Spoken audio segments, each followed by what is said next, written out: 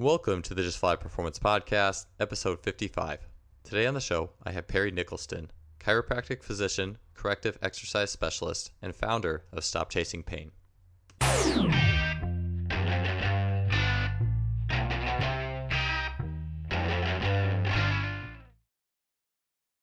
Today's episode is brought to you by Simply Faster. Simply Faster is an online athletic performance technology shop distributing items such as the Freelap timing system, GymAware, K-Box, 1080 Sprint, and the SpeedMat. I've gotten many of these items from Simply Faster and can confidently say that they make today's best training technology available to everybody. The Freelap timing system has revolutionized both my practices and my athlete assessments, allowing me to look at the 10-meter fly capability of dozens of athletes in a matter of seconds. It is wireless, compact, portable, and incredibly versatile. The K-Box and 1080 Sprint are fantastic tools for any coach looking to build speed, agility, and implement training scenarios that go beyond the traditional weight room. The 1080 Sprint is being used by great coaches training some of the fastest sprinters in the world, and it truly represents high-performance speed training. I can personally attest that Simply Faster's customer service is second to none. Christopher at Simply Faster responds quickly to queries, and anyone who makes a purchase from Simply Faster is in good hands. If you want to acquire some of the best high-tech training equipment available, stop by simplyfaster.com. That's simply with an I, faster.com. They are the future of coaching technology. All right, welcome to episode 55. Thank you for being here with us today. And we have Perry Nicholston on the show. This is a little bit of a different episode from the typical flavor of this podcast. Oftentimes we have speed coaches or speed and power, if you will, coaches, strength and conditioning, and occasionally things along the lines of nutrition. But this one, we're going to dive into an important direction that I did want to take the show, which is into corrective exercise and human patterning. And I think human movement optimization and the whole activation realm that's kind of sweeping over the industry a little bit. And I think pretty much any strength coach or fitness trainer, if you're in the field of training athletes, you also are somewhere on the spectrum of either corrective type movements or myofascial release. Maybe I would almost feel like there's almost like a little continuum. Like on the low end, everybody uses foam rollers and those types of things, and then you move on up to some of the more modern like activation based paradigms that exist in the field, and then all the way up to strength coaches who actually have an LMT and can put their hands on athletes. So no matter where you are as a coach in the spectrum, or even an athlete, there's levels of things we do to try to get athletes kind of functioning at a higher level. So that's why we are going this way on the show today, and I'm excited to have Perry on in that regards. He's definitely the epitome of a guy who is a lifelong learner. He is a master fitness trainer with 25 years of experience, or over 25 years of experience in the industry. He is certified in FMS, SFMA, and then all levels of neurokinetic therapy. And neurokinetic therapy was one of my stops in my kind of search for this whole human act and muscle activation and resetting paradigm. And it was just a great series. Had really learned a lot, not just about kind of how to learn which muscles are facilitated and inhibited and how to go through the process there, but just how the human body responds to injury and movement dysfunction in general, and just learned a whole lot. Really broadened my horizons. And a name that they talked about at that seminar, which is run by David Weinstock, is Perry Nicholston. And ever since, I've been looking into Dr. Perry's work and just been on this journey of how I can better integrate concepts of corrective exercise into my own work. And Dr. Perry is a great guy to talk with all this regarding. He's a journeyman. He's been through so many schools of thought and paradigms, and just seeing how the lessons he's learned from it all and the wisdom he has and how to put it all together in our own corrective exercise and approaching dysfunction and pain, how to go about it is just really good information. So looking forward to getting you guys this episode. Let's get to it. Episode 55 with Perry Nicholston. Dr. Perry, welcome to the show today. Thank you so much for being here. Well, thank you very much for having me on, my friend. It's nice to be on the other side of the mic. Yeah, yeah, I know how it is. Yeah, doing those podcasts, it's nice just to sit back and not have to go through questions and all that type of thing. So I'm excited to have you. And could you start with just telling me a little bit about your background and what got you, the brief version of what got you to the place you are now? Oh, man. Yeah. Well, I've been on this earth for 50 years, so it could take a little time. But I'll give you a bridge version. Really into bodybuilding and fitness early on in life. Got jacked up like most people in fitness do. Ignored it. Kept saying maybe it'll go away, and it did. But eventually, it didn't. And my body stopped being resilient.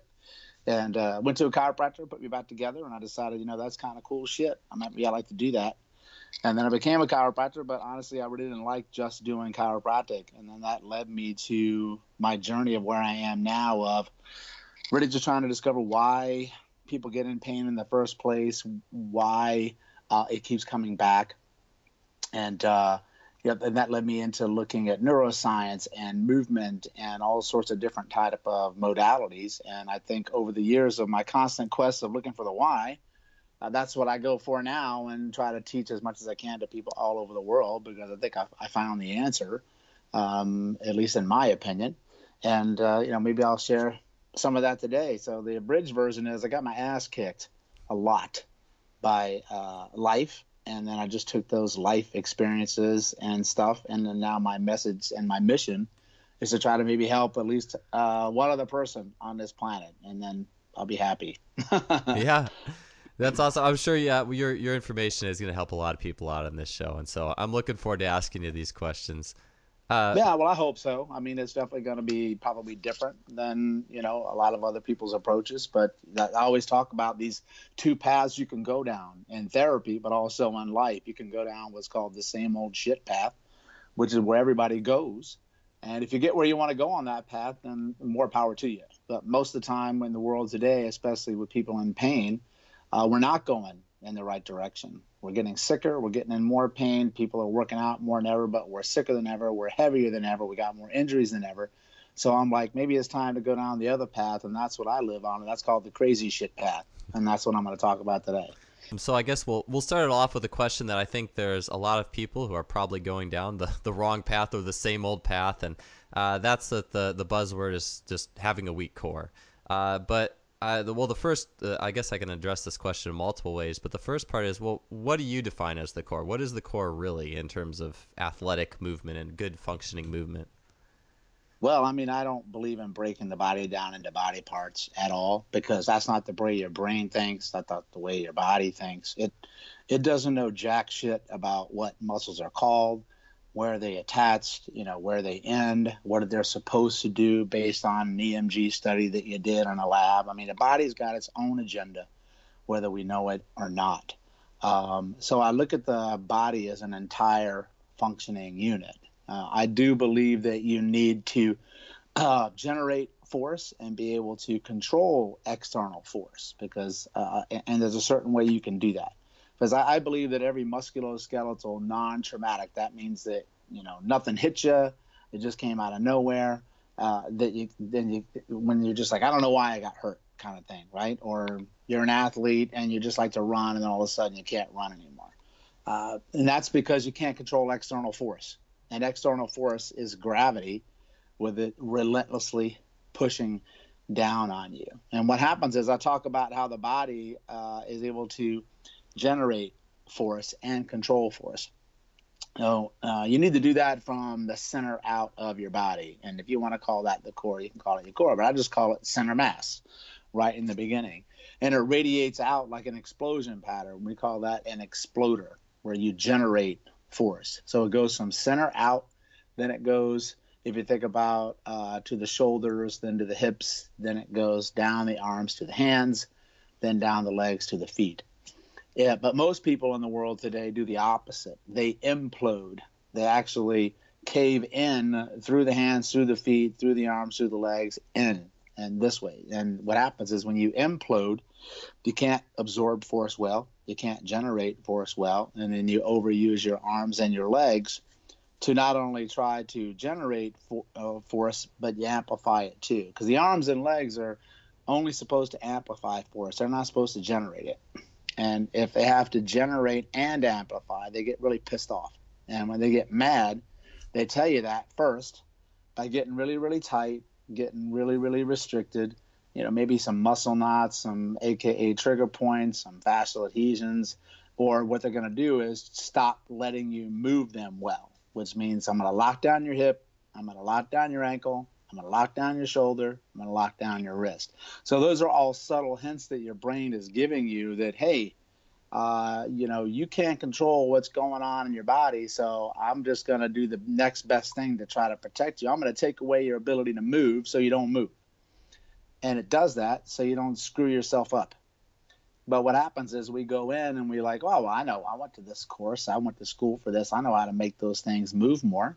So you move them. But what happens is you don't reteach the body how to control that new movement that you gave it. And then eventually it just locks up again. And eventually the only way your brain can communicate with you and ultimately win, because it always wins, is that it taps you on the shoulder and says, get ready because here comes the pain. And then it hits you with pain. Pain is the last thing you feel in any injury mechanisms that's non-traumatic. It's not the first thing you feel. And the little known secret is that it takes approximately 10 years for that pain that you feel in your muscle that came out of nowhere to show up. Yeah. I believe it too. I mean, there's so many people who train crazy in their 20s or late teens or whatever, especially the way that a lot of football mentality training goes on. And yeah, that makes sense to me. People who can get away with it and don't have to quite pay for it in a sense until they about 10 years down the road. Yeah, and today we go harder, faster, stronger, longer. We just feel that more is better. And it's actually the opposite. I mean, better is better. Just because you can do all that stuff doesn't mean you should be doing it. I mean, when I was working out in the early 80s, man, I mean, overtraining was a big problem then, but it was more bodybuilding related.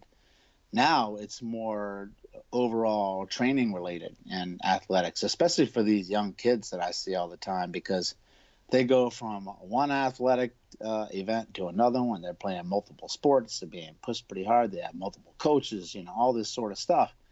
And, they just don't have the ability to recover and regenerate. And they're actually getting poor performance. You get worse because of the training that you're doing. You're just taxing the shit out of your nervous system. And then the nervous system's just it's going to backfire on you. And then that's what pain is. To me, I tell people all the time, the definition of pain is this. Pain is a request for change. And I say, request from what? Well, it's a request from your brain and your nervous system and your body to say, you better change some shit up, Sparky, or I'm going to hurt you. And it's changes how you move, how you eat, how you rest. It's your life. It's your habits. It's not changing what kind of pill you decide to take, or what kind of ointment you rub on your body, or what kind of quote unquote specialist that you want to see for your painful area that bothers you. Yeah, Oh yeah, sorry, I jumped in there a little early. I was just kind of interested in what you said there, and I've heard you talk about this before. It seems like it's popular on podcasts.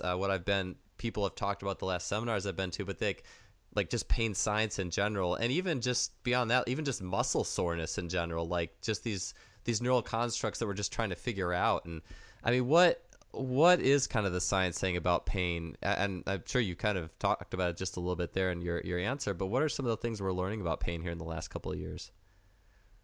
Well, it's very funny, man. I think that, first of all, human beings just naturally like to overcomplicate everything. It makes us feel a little bit more important. And I always think that the body and what I like to call Mother Nature are kind of laughing their ass off about how we try to explain pain.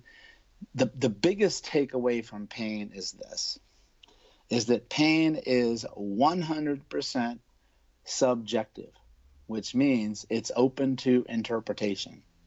You can't qualify it. You can't quantify it. We tried to on this numbered scale of 0 to 10, but my 10 may be your 3, because my only reference point is my own life, right? And so it's perception. Pain is perception. So you can't put an objectivity on it in regards to any research study, in my opinion, because If I took the same person, for instance, with, say had a level 9 of pain for something when they do a movement, if I take that person and I put them in a completely different environment, which means I change the temperature of the room, I change the music that you're listening to, I change the way that I talk to you, I change the way that I dress you, or what type of equipment I'm actually testing you on. Maybe I make the seat cold as hell. What's going to happen is your brain perceives all that neurosensory input differently, and you're going to change your level of pain based on me changing just those things, not anything to do with your tissue. So pain is not correlated to the amount of tissue damage that you have. That's one of the biggest discoveries over the years. It's not like we used to think that, you have a smash on your finger and then it's really, really bad, so it's got to be more pain. There's people that you can give them a little paper cut and they're sucking their finger or calling for their mommy in the corner. And I got some people that, they've got a mangled arm and they're like, I don't feel anything. What are you talking about? And that happens a lot in back pain, especially because we see MRIs that show a disc herniation in the back.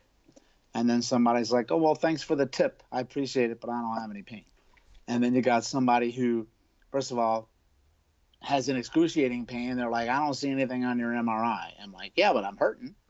But then here's the other part of that somebody can have a disc herniation on their MRI and then they blame that for somebody's pain, and it has absolutely nothing to do with their pain. So then they become married to the MRI as a cause of their pain. So it gets caught in this pain loop where pain is in the brain. And it's very simple in regards to pain. I tell people, if you think you feel better, you feel better. If you think you feel worse, you feel worse. Now you know how to control pain. But if you've got damage too, like, if your arm's hanging off, you're not going to come see me and say, think about your pain going away. You have to go get medical attention, right?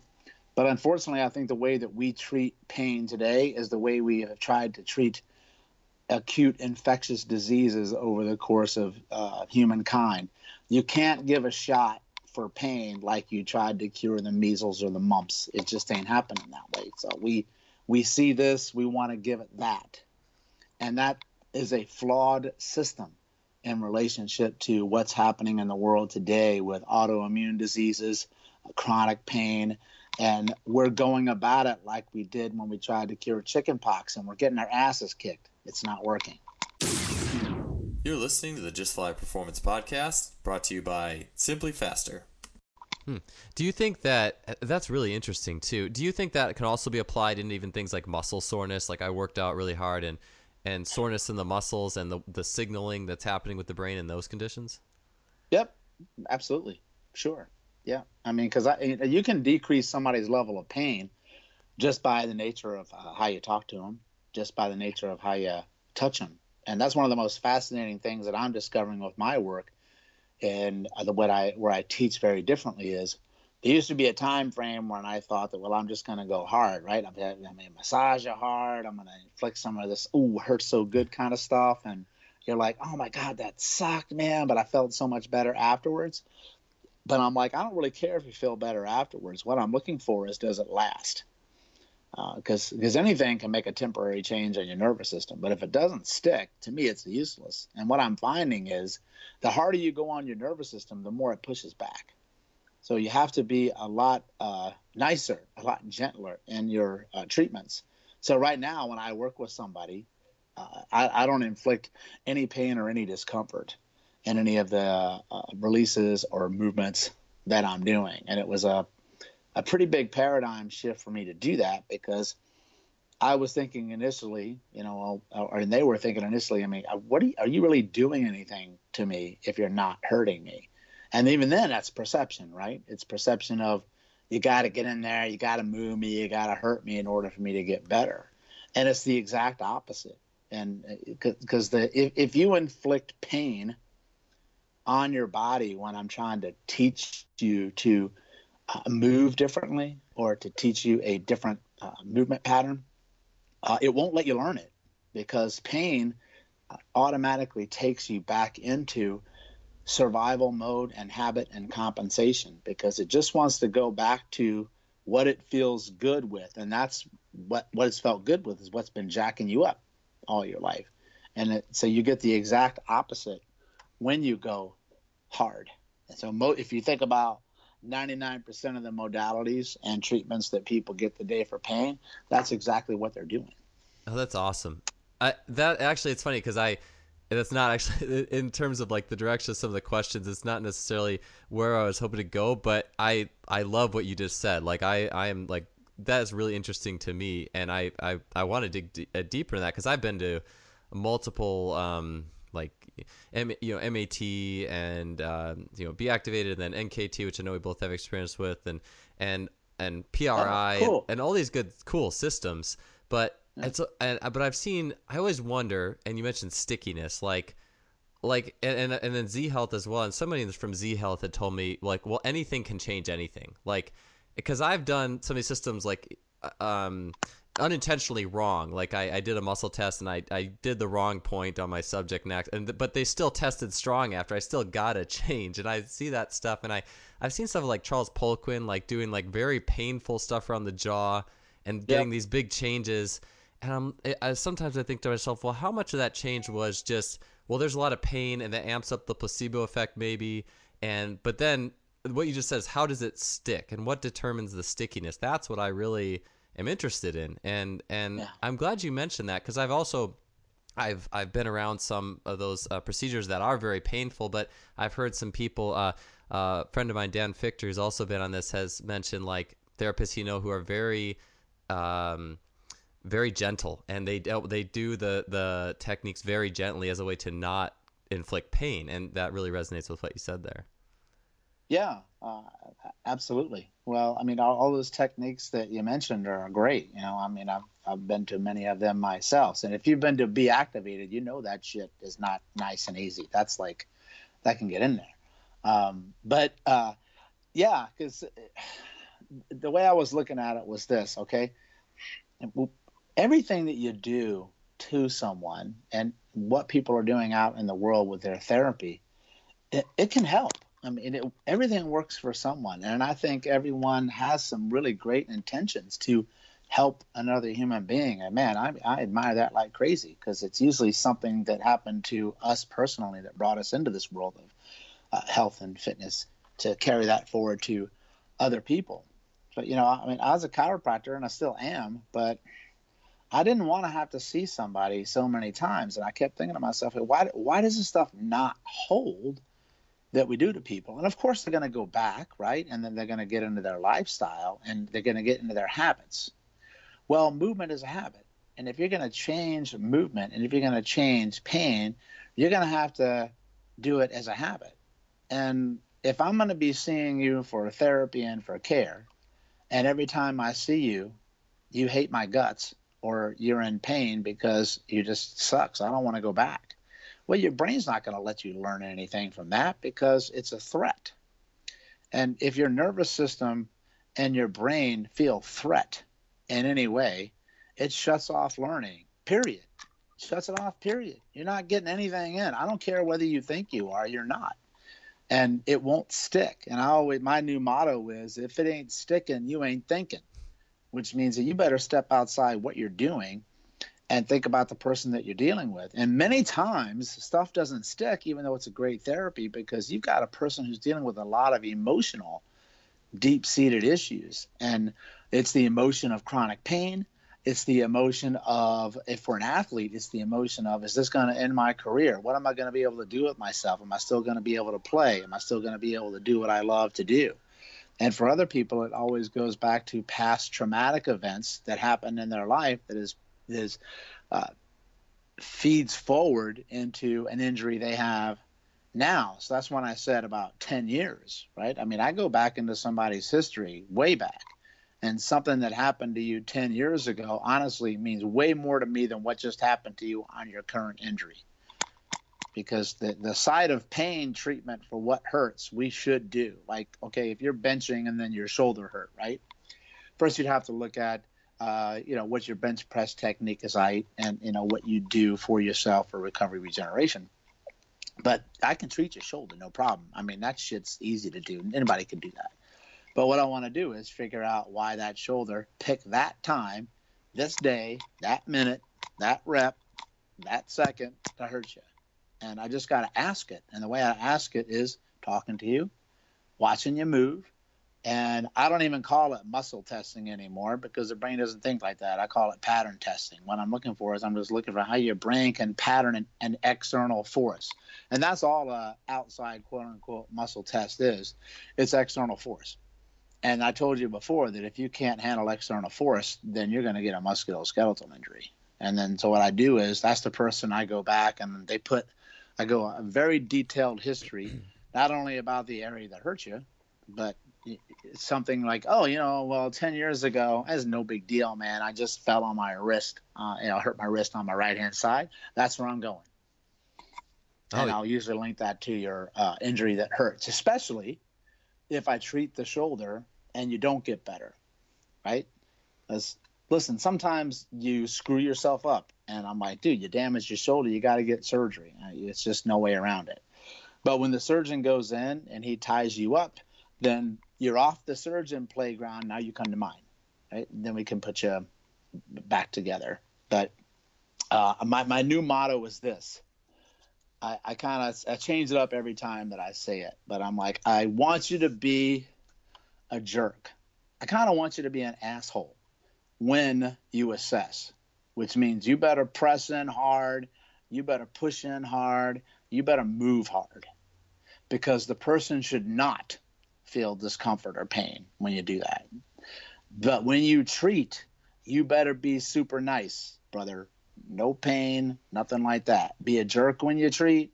Be nice. Be a jerk when you assess. Be nice when you treat. And here's what I'm trying to get to.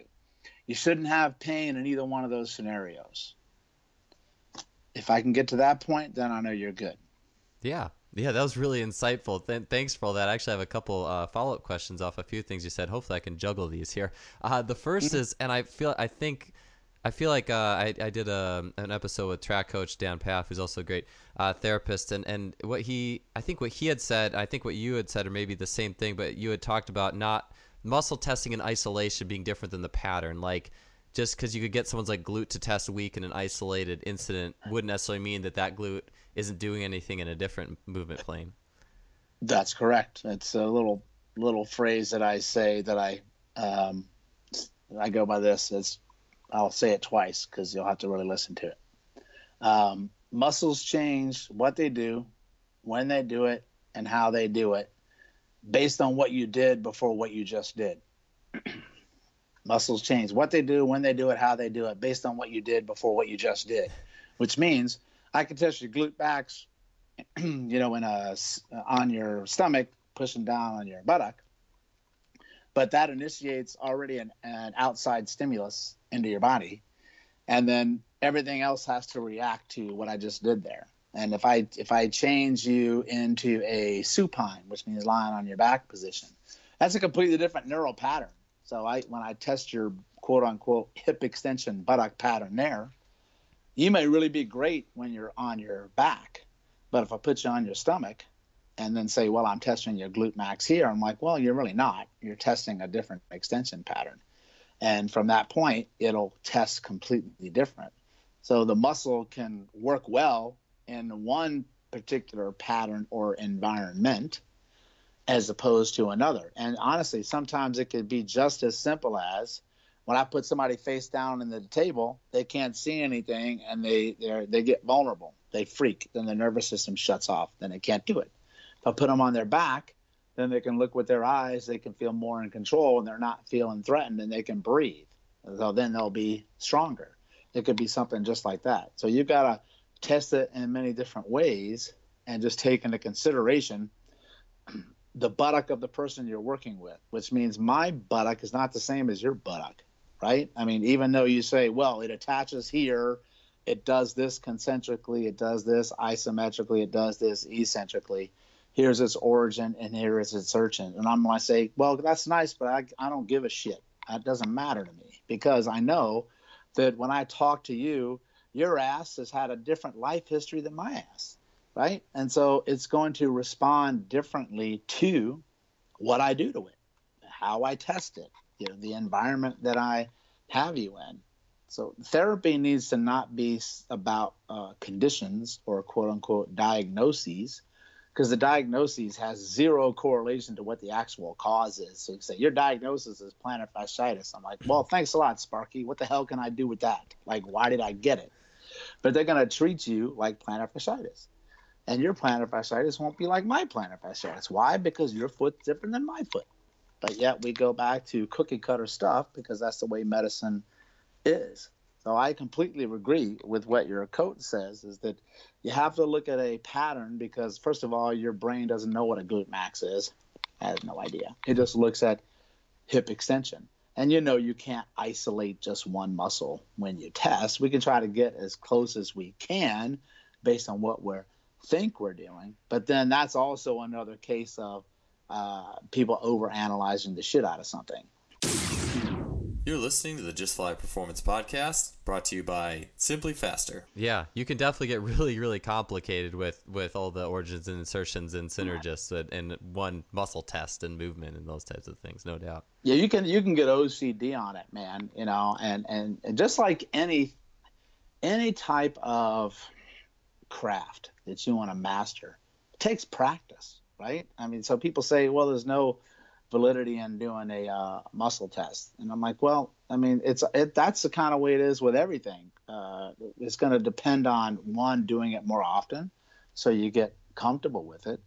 And most of the time when you do any manual therapy work or assessment, it's about observation, really. I mean, honestly, I can watch somebody.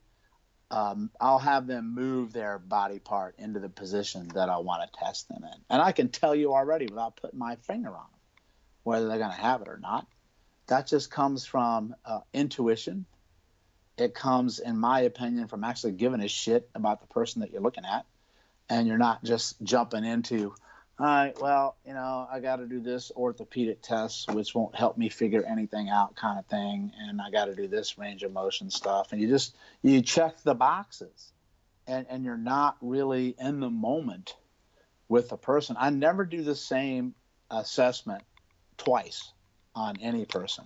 I have like a set of what I might go through. Like, for instance, I'm a big fan of the SFMA, the Selective Functional Movement Assessment, and I'm actually one of its instructors. And we look at 7 basic patterns that you would put anybody through. Can you touch your toes? Can you bend backwards? Can you twist? Can you move your neck? Can you move your arms? Can you squat? Can you stand on one leg? But I'm going to go through those. But if I have you going there and I'm like, okay, I know I want you to try to touch your chin to your chest, and I know my next one is going to be, can you bend over to touch your toes? But if I see something happen on your flex your chin forward and try to touch your chest, I'm going to go down that rabbit hole first. I'm not even thinking about touching your toe next. You know what I mean? So that just takes like a clinical thought process where you kind of go in the moment. It's the same way I teach too. I tell people that I'm going to kind of go where we are right here in this authentic moment, and that's going to lead me where I need to be. And it very often does. Yeah, but what you were just saying too makes me think just about the skill side of it. Like, it's not just a series of canned tests. Like, there's a skill of observation. And what blew me away at actually the NKT seminar was just how, like, David and those guys who've been doing it for a while could get a muscle in position. It's like they knew it was going to test weak, like you said. Like, they didn't have to do a lot of pressure. It's just a very simple. For those guys who have been doing it so long, it's just so simple and so skillful to determine if there's deficiency, and that really blew me away. Just how you can't learn that overnight; it just takes time and experience. Yeah, it's like with your athletes that want to learn to be a better sprinter or a better runner, right? I mean, I can show you a technique, but I mean, you got to practice it, right? And then you got to make it your own, really, right? I mean, and then the mastery is first of all about getting in the trenches, being like the gladiator in the arena and you're bleeding every day, right? And then that's how you get the experience that comes with touch. And that's like any athlete, any champion, like you always break the Michael Jordan one back. I mean, they fail the most. And that's the same way. But that says a lot about your character as a person and as a therapist. And Yeah, I mean, you may feel stupid sometimes when you're going through these things, or and you're like, man, I just don't know if I want to do this anymore. But you have to have, if you want to make a change in the world and you want to be a success, whatever that means for you, you have to embrace the willingness to look stupid. What I mean by that is that don't be afraid to fail, don't be afraid to get it wrong, because that's the only way you're really going to make a difference in the world for yourself.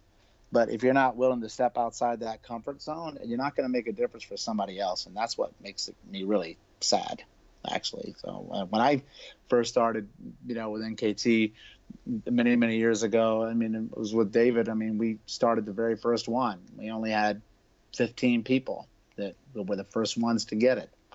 I didn't have anybody to work with. It was just David, and I'm Skyping with him over thing, and I'm just in the trenches getting my ass kicked left and right. But, that's how you get there. Yeah. A follow-up question for you, too. This was one before I forget it, one of the few I had kind of in my mind, but you had mentioned a little bit about the stickiness of treatments. And this is something I'm really interested in. I think it pertains to multiple worlds, therapy, strength and conditioning, because corrective exercise is just such a huge thing now.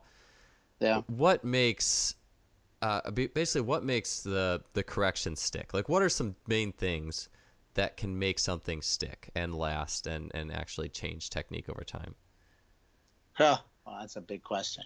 Well, I'm going to give you the favorite 2-word answer everybody loves, but I'll kind of give you an answer beyond it. It depends, which means that what I got to use to stick for you might be different than the next person who comes on in. But honestly, one of the biggest things that can help it stick is not doing too much, too hard, too soon. We want to help somebody get better so much, or they want to get better so much that we just throw a lot of stuff at them, right? I mean, a lot of different therapies, or I'm going to give you all these different movements to do. And what I find is that we overload the nervous system. We just do too much. We go too deep on the things that we're doing. And in regards to correctives, first of all, I hate that word corrective exercise because it implies something's wrong. And if you think about it from a body standpoint, what it's doing to you right now is highly functional, because if it wasn't doing what it was doing right now to protect you, you'd be really screwed.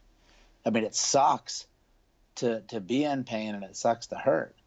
But, it's the same thing when you got a cold. Yeah, you got a fever and you got a runny nose and you're coughing, but that's what your body's trying to do to get the shit out of your system so you get better faster. We want to shut it down. So we give you all these meds so you, quote unquote, feel better. But it actually makes you stay sicker longer. And it's the same thing with regards to pain and the anti-inflammatories and the NSAIDs. And people go out and do stupid shit when they think they feel better. Plus, those things overload your system anyway, and you become toxic because your lymph system can't get rid of all of it. So it just sits in your body. And so you have this temporary fix of I feel better, but it takes you longer to get there. So I like the word effective exercises, which means I don't give a shit what it is as long as it works. Most of the time, it's because the movement that we're giving them, the corrective that we're giving them, is too far beyond that person's own individual's nervous system to be able to learn anything from it, which means it's a threat threshold that they've reached and they can't get past it. And it can seem like something very simple to you. This is the most important part. Like, maybe you're going to get them down on all fours, right? Your hands below your shoulders, knees below your hips, and you do the classic, what we call bird dog in our industry, where you put out, say, your left arm straight out in front of you, parallel to the floor, and then you put your opposite side right leg back, parallel to the floor. And it seems like such a ridiculous, easy movement. But that is a complex, highly neurally charged movement pattern that most people, it's too much for them. They can't even begin to do it. And you can see it in their eyes. They're too stiff. They can't breathe. They're blinking too much. They're wobbling too much. And then we force them to do it. And then, oh my God, we put something on their back and say, don't drop what's on your back because I want you to keep your pelvis level. So then they're freaking out about dropping what's on the back. They want to look good for you. and they'll do the requisite 10 repetitions on either side. But what I'm contending is you just wasted 5 minutes because that person's nervous system is not going to let them learn anything from it. What's happening in the back of their mind is, okay, Perry, just get through the bird dog movements. All you got to do is get through the movement, man, and then we'll move on to something else, okay? It's just about surviving. And then you're just like, okay, you did a great exercise for you, and your nervous system's like, you're not even close, brother. And then what you got to do is get them into a movement that seems ridiculously simple. So what I do is I put you on the ground and I get you into these ground-based movement patterns. This is what my primal movement change is all about. It's all about neurology. So I'll put you down on the ground where you feel safe and where you feel stable, because that's where you learn to move in the first place before you could walk. And then I'm like, all I want you to do is just a nice, easy kind of rolling pattern, man. Roll from your back and your stomach from your back. And if you can't do it, I make it so easy that you can do it, so you feel confident about yourself. But here's the rub. You can't have any pain when you do it. You can't have any pain when you do it. If you have any pain when you do my movements, you can't do that movement. You got to find a different way to do the movement. Or maybe your right arm is really, really jacked up and you can't do any movement without your right arm hurting. And then I'm like, okay, well, we have to move the shit out of your left arm, your left leg, and your right leg.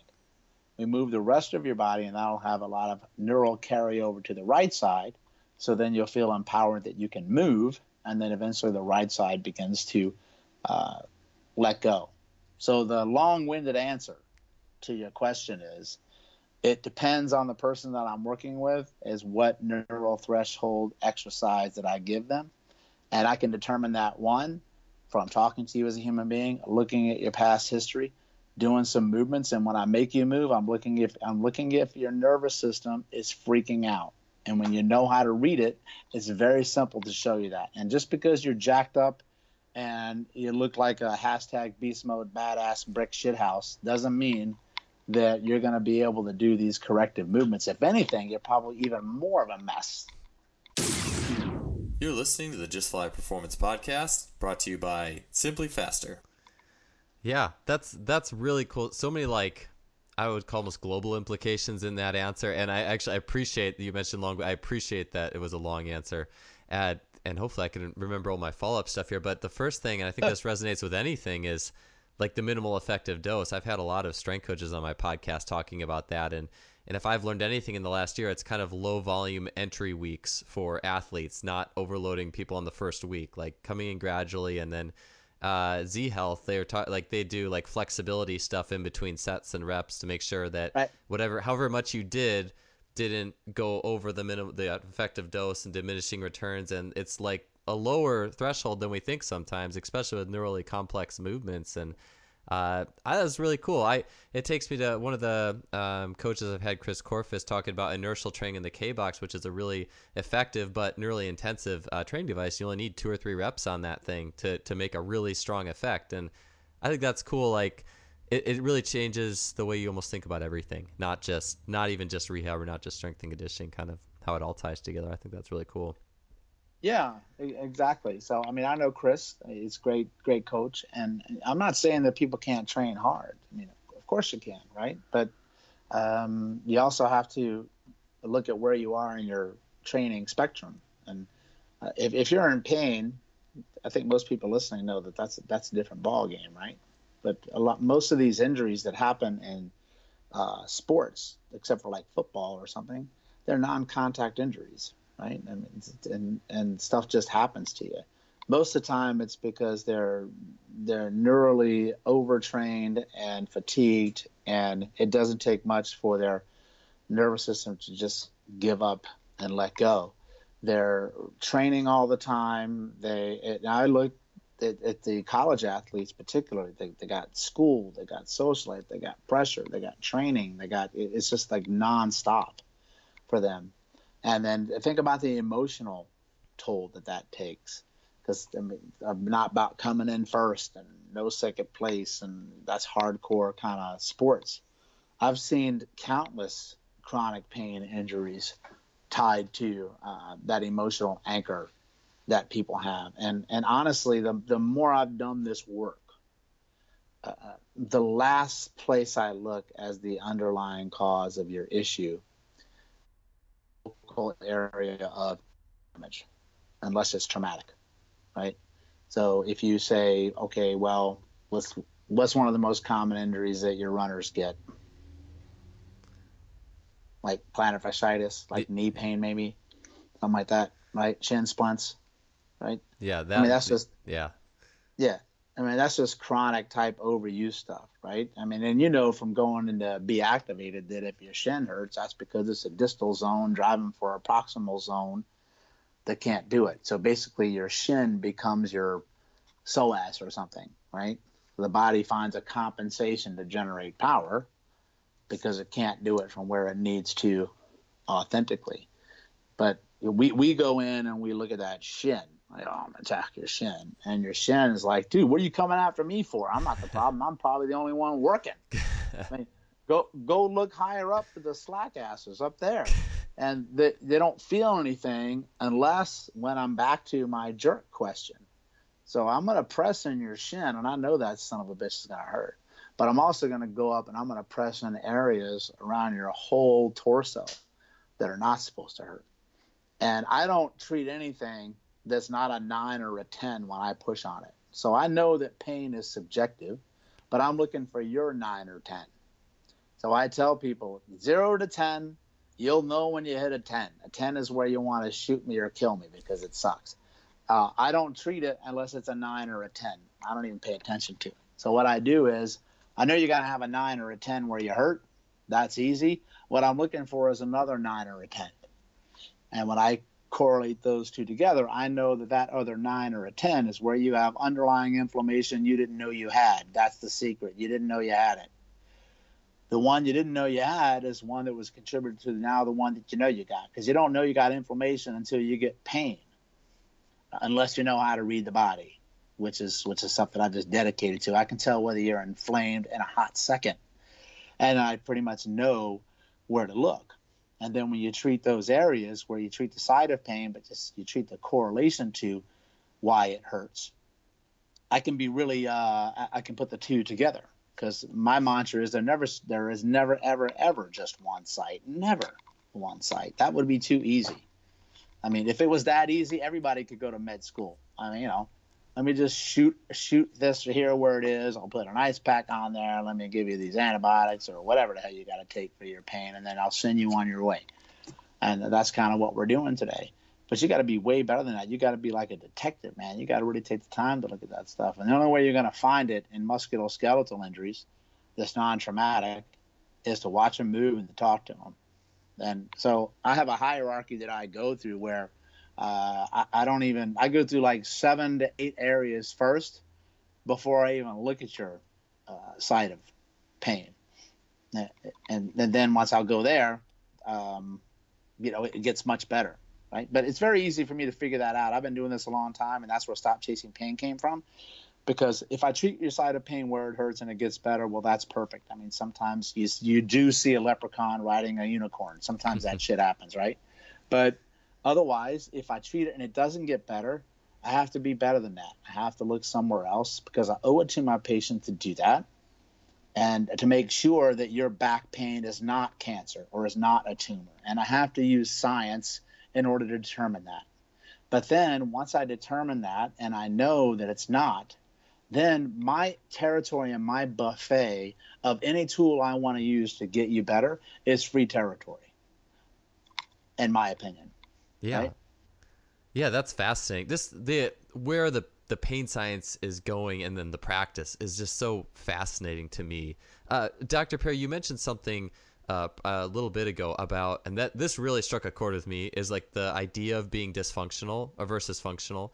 And because I feel like all these seminars I go to and screens, you learn and things, you could find dozens of ways to tell athletes they're messed up and probably create a nocebo in the process. Like me and Quinn Hennick were talking about this recently. And what's the line of like functional and dysfunctional? And this is the last question I have for you today, but how do you kind of draw that? What are some parameters to look at when you're going about it that way? Yeah, that's a really good question. I mean, how you talk to somebody really matters, right? I mean, that nocebo effect is huge, just like the placebo effect. And first of all, I don't have any problem with the placebo effect. I could give a shit. Like, I mean, As long as I know you don't have cancer or a life-threatening illness, if I tell you you can stick a jelly bean in your ear and it's going to help your back and your back gets better, why do I give two shits? Especially if your back feels better, right? I mean, that this placebo stuff is beyond ridiculous It with is. these people. Because if you know the pain is in the brain and everything is perception, well, I mean, if I give you a jelly bean to put in your ear, that's a perception that you're getting better, so you'll get better. It's no different than me giving you a real pill from a fake pill. All right. That's assuming that you've ruled out serious illness or things that need surgical intervention. That's just common freaking sense. And in regards to tell me what you asked again. Now I'm getting on my rant. I'm like, Functional got all versus steamed up. functional versus Yeah. dysfunctional. So everything, if you think about it, right? We like to try to come at the body that something's wrong with it. Like if you have pain, but pain is actually extremely functional, right? And a edema or swelling or inflammation or a restriction in a joint, a locked up joint is not dysfunctional. A locked up joint is highly functional. Its job when it locks up is to keep you from moving. That's why it locks. You have to figure out, why did my brain need to lock my right hip? What is it trying to protect me from? Well, it's trying to protect you from further injury, first of all, or it's trying to protect you from something much more serious you don't know about. But your brain also only lives in this moment that you're in. It doesn't care about the next second. It doesn't care about the next day. It has to deal with what's being thrown at it now. So to your brain, the locked up hip, even though we look at it as something that's quote unquote wrong, that's your body's best strategy that it could use to help you. And your brain has one goal. I don't want you to die today, Perry. Please don't die. And I'm going to do whatever I can to make sure you don't die. Then now that I know that you're breathing, I'm going to do anything I can to try to avoid any pain in your life.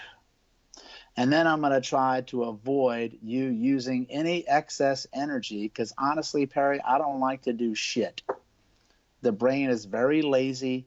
It conserves energy. It takes the path of least resistance. So I can move your hip on my table 1, 2, 3. I went to school for many years to do that. I went to many courses. I can elbow it. I can needle it. I can yank it. I can crack it. I can pull it. I can manipulate it. I can whatever you want to do with it. Moving that hip is easy as hell. The hard part is getting it to stick. And if you don't ask that person's hip, hey, Mr. Hip, why did you decide to lock down? And look for the answer, it's going to lock down again. I promise you it's going to lock down again. And once it gets beyond that, then it's going to start to really get to you. It may hurt somewhere else. So to me, my answer is very simple. The body does all this stuff that is happening that seems dysfunctional, but it's highly functional in order to protect you. And it's about safety. And or what I term stability. So stability to me, I don't even use that word anymore. I don't use the word stability. Stability, I use the word safety now. If your brain and your body feel safe, it'll let you do whatever the fuck you want to do. I mean, it'll just say, move as much as you want, lift as much weight as you want. I feel safe, man. I'm good. The world is glorious. It's a beautiful day. If it feels any threat whatsoever, it's going to put on the brake. It's not going to let you do what you do. So to me, the threshold is that if you can do some of these basic movements that I would put you through, that shows me if the basic proprioceptive systems of your body work well, which is your eyes, your vestibular system, your inner ear, your fascia, and your joints. Those need to work very well together. If any of those guys are off in any way, shape, or form in relationship to the pattern that I'm looking at, well, then your body's going to start to put you into threat mode. And the two biggest areas that nobody looks at are eyes and then the vestibular system. You know, that's Z Health has got some great stuff with both of those that do really well. And that's a lot what my work is based on, not so much Z Health. I mean, I'm not one of their practitioners, but I work with the eyes and the vestibular system as well, because that's higher up in the hierarchy of safety and stability. Because if you can't see, you're kind of screwed. And if you can't balance, you're even more screwed. Your fascia and your joints, they take a distant back seat, Yeah. right? So, I mean, I hope that answered your question. There's a hierarchy that you have to look at the body. And the big takeaway is the top of the food chain is not where your pain is. Yeah, that's really cool. It reminds me of a Paul Chek video, I think, where it was like the totem pole of like the hierarchy of the body keeping you safe. And yeah, it started with like the eyes and the vestibular system and those Yep. higher order things. And if those weren't in proper good working order, well, then your body's in threat mode and it's not going to function well. You're listening to the Just Fly Performance Podcast, brought to you by Simply Faster. Yeah, it's just to your body. It's very simple, and people think to themselves, "It can't be that simple, Doc. It can't be that simple." And I'm like, "Well, how is this overcomplicating the shit out of everything really working for you?" Right? We've got more research, I got more data, I got more tests, I got more people telling me it's got to be this, it can't be that. It's all in your head, and we've got all that stuff like never before. And in my opinion, we have more musculoskeletal pain. We are definitely more sick in autoimmune disorders than we ever were before, and chronic pain and obesity. So, I'm going down that. It can be just that simple if you get out of your own way. Yeah, the body is such an amazing thing. I especially with what you were saying, especially with what you were just saying, like it could, even in a quote unquote dysfunction, it's doing everything it can to give you your best on the day, I guess you could say. Yeah, we need to show the body a lot more respect than we do. I mean, we go in and we shut everything down that it does on a level to protect you. And of course, the levels can get out of control. That's when you have medicine, right? If you have an allergic reaction that goes too far, or an infection that goes too far, or swelling and inflammation. But that doesn't mean that we shut everything down at the get-go. Like as soon as I get a sniffle, doesn't mean I got to go get an antibiotic. That's why we're in a world of mess with our gut. And as soon as I get a little bit of a pain somewhere, it doesn't mean I got to take an Advil or go get a cortisone shot. Maybe I just got to work with my trainer, or work with my fitness coach, right? Because the doctor won't know shit about that, putting that together in regards to movement. And then maybe I'm just going to get on the ground and explore movement where it doesn't hurt. And then I can feel empowered, that I don't have to be so intimidated and scared of my body, right? I mean, we're designed as a human species to be strong, to be resilient. And I think we've become weak. We've become physically illiterate.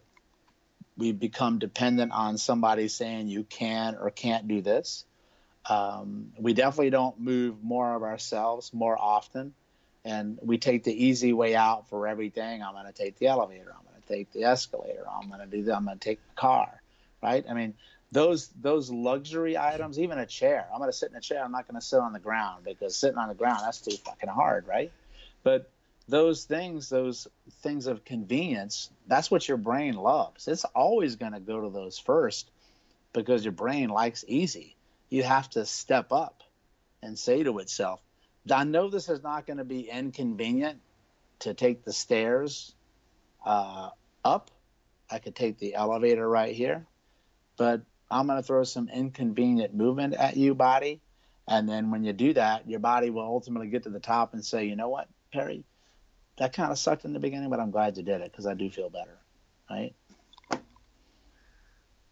Yeah, absolutely. That's great stuff. I love it. And I think that sums up just very well some of the things that you were talking about, mentioning today. Dr. Perry, where can people find you if they're trying to, see more about what you do and learn a little bit more? Where can they go?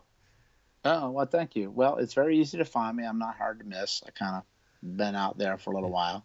The easiest way to find me is on the internet, of course. You can type in Stop Chasing Pain, Stop Chasing Pain. That's my business name, and Perry Nicholson will come up under that. And you can see all the places to contact me through my social media and my workshops and my videos, and that people can purchase, and my online memberships. I'm very excited that this week I'm launching a brand new video about a system that very few people talk about, and I actually think it's probably the most important system in your body that nobody works with, and that's your lymphatic system. So I think this video is going to blow a lot of heads up and change the way we look at the body, and that would make me really happy.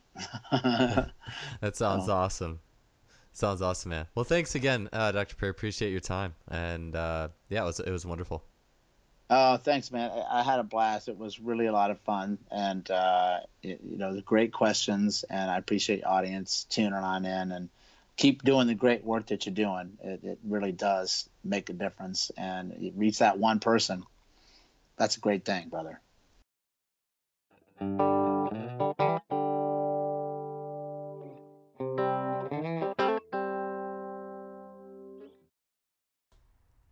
All right, thanks for tuning in today. We'll be back next week with another great guest. In the meantime, please leave us a rating or review if you enjoyed the episode on iTunes, Stitcher, or whatever platform you happen to be listening on. And also, please visit our sponsor, SimplyFaster.com, suppliers of high-end training technology such as the K-Box, Freelap Timing System, 1080, and more. They have a range of products, not just from the high end like 1080 Sprint and the Quantum, but they also have things all the way down to like a PowerDot, basic EMS, basic effective EMS. And so there's something for everybody. They have a great blog. Definitely check them out. We'll be back next week. See you then. Have a good one.